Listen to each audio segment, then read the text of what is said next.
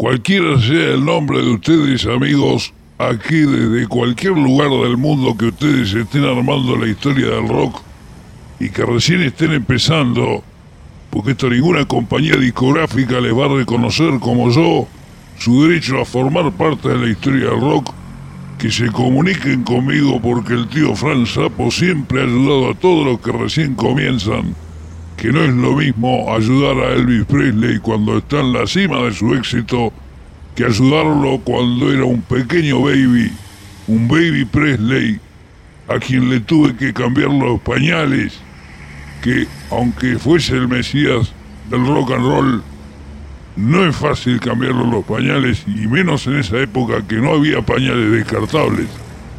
Cuando Elvis era un niño muy pequeño a quien tuve que cantarle varias veces el arroz rock para que se callase de una vez.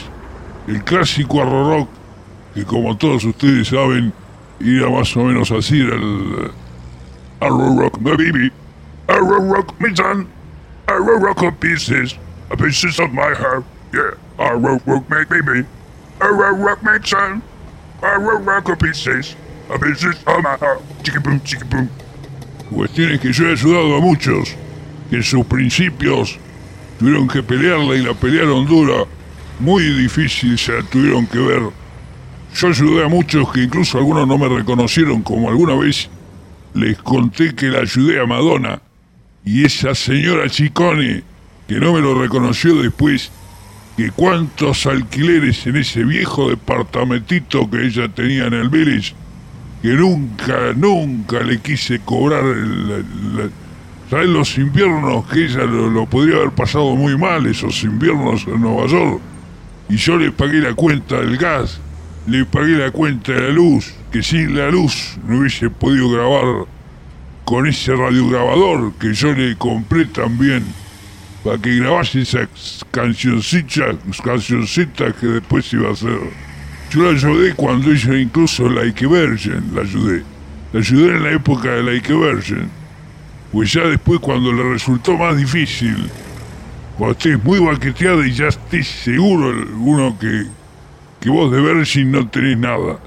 Y eso que yo le tengo la mejor, le tiro la mejor a todos, a las Virgin y a las que ya no están tan Virgin. Y a las otras, que se le han tenido que ver de todos colores. Amigos, entre otras cosas, yo ayudé a esa banda que hoy tenemos que presentar. Esta banda está fuera de la lista de los 500 mejores, pero te habrás dado cuenta que, bueno, a veces yo me salgo un poco para variar un poco. Me salgo de la lista de los mejores discos del rock. Hoy vamos a escuchar una banda electrónica, los muchachos electrónicos de Nottingham, de Inglaterra, Bent. Ese es el nombre, Bent. La bandita de Neil Tolliday y de Simon Mills, que se hicieron famosos en el año 2000 con el tema Programado para Amar. De ello vamos a escuchar un tema que salió en una propaganda del vodka absoluto, de aquel vodka absoluto que todos conocemos, Peatón Invisible, el nombre del tema que después se hizo famoso con la publicidad. Nada extraño para nosotros los peatones de todos los tiempos, que parece que los automovilistas se olvidan que el segundo que ellos se quieren ahorrar nos puede costar la vida a nosotros. Pues si ellos se equivocan, te pisan. Y si te equivocás vos, como peatón, también te pisan ellos. Es decir, siempre salimos perdiendo los peatones. Esto es lo que yo no puedo entender. Que nadie considere un problema el tema de que tengan que frenar, loco, no frenen. No me hagas el calculito de haber atacado. Cuando yo paso para que vos seguir sin tener que frenar. No quiero estar sujeto yo a tu habilidad para calcular. No, vos frená. Entonces yo paso y recién ahí arrancás de nuevo. Este es el problema de los peatones. No entiendo por qué los peatones no se defienden. Que no nos defendemos porque nos sentimos como menos. Hay como un sentimiento de inferioridad del peatón, que no hay que dejarlo pasar esto.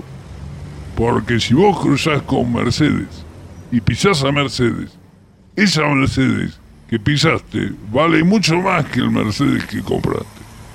aunque la ambulancia no quiera demostrarnos eso en los hechos, lo cierto es que Mercedes, esa Mercedes que está debajo de tu Mercedes, vale más que ese Mercedes.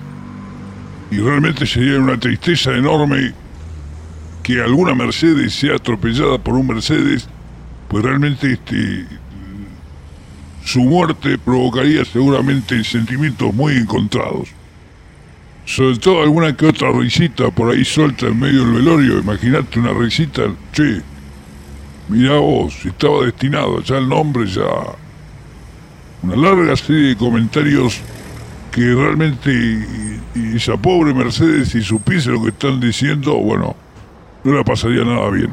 Amigos, vamos a escuchar los Vent, música electrónica de Nottingham, del álbum Programado para Amar del año 2000. Tenemos aquí el tema Invisible Pedestrian, el peatón invisible. ¡Ey! ¡Che! Ahí la motoneta esta que pasa siempre, pasa arrasando esa motoneta. Siempre arrasando pasa. Yo le metería una zancadilla, pasa que no... Más que la moto, lo que se damnifica en ese caso de mi pie, por eso no meto el pie. Jason, pon el tema de la propaganda esa de absoluto, dale.